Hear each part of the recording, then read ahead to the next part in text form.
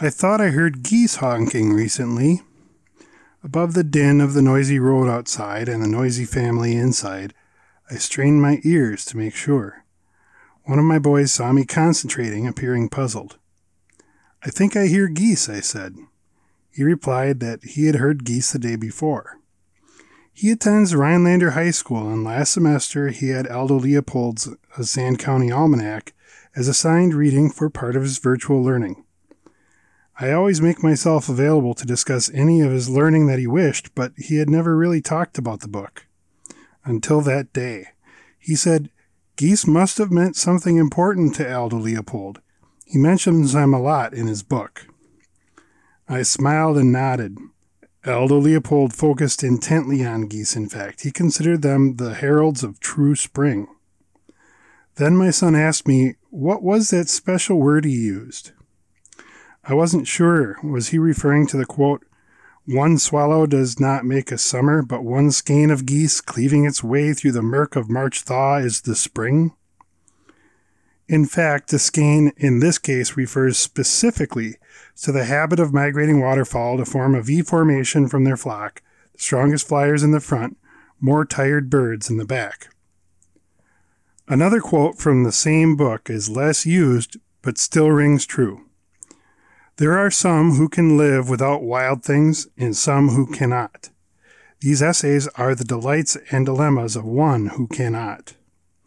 For us of the minority, the opportunity to see geese is more important than television, and the chance to find a pasque flower is a right as inalienable as free speech. Rather dramatic, isn't it? The opportunity to see geese is more important than television? It was even more dramatic in 1949 when the Almanac was first published.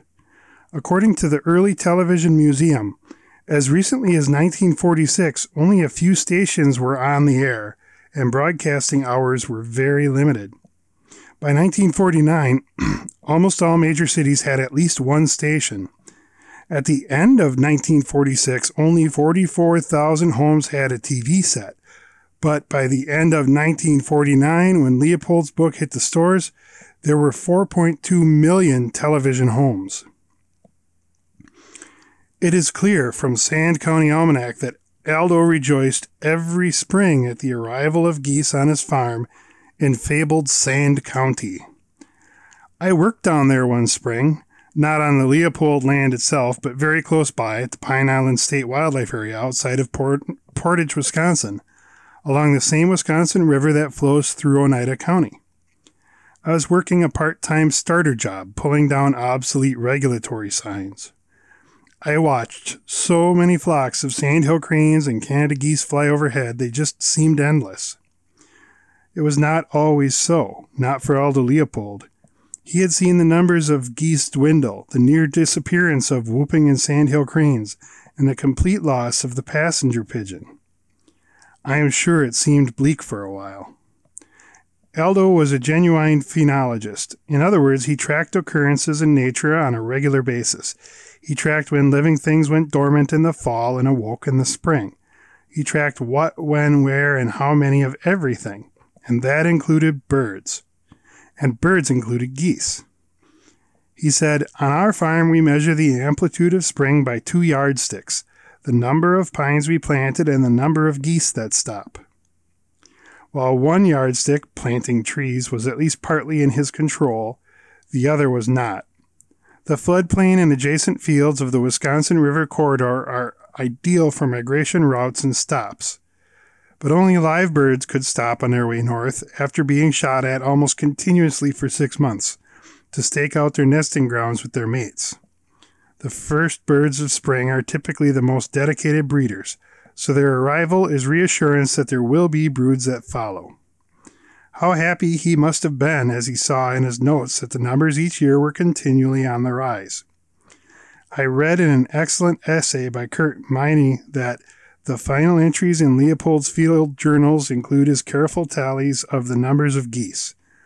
It was springtime. He died on April 21st, 1948, and the geese were returning. The day before he died, Leopold actually counted more geese than he had ever counted on any single day of his life, more than 400. The geese were to him a last glimpse of a wildness otherwise lost in Wisconsin and around the country. Today we have so many geese that at times we might forget what a wild treasure they are. Try taking a look at them, askane high in the sky, through Leopold's lens as the welcome heralds of spring. Striving to make new things familiar and familiar things new, this is the Masked Biologist, coming to you from the heart of Wisconsin's great Northwoods.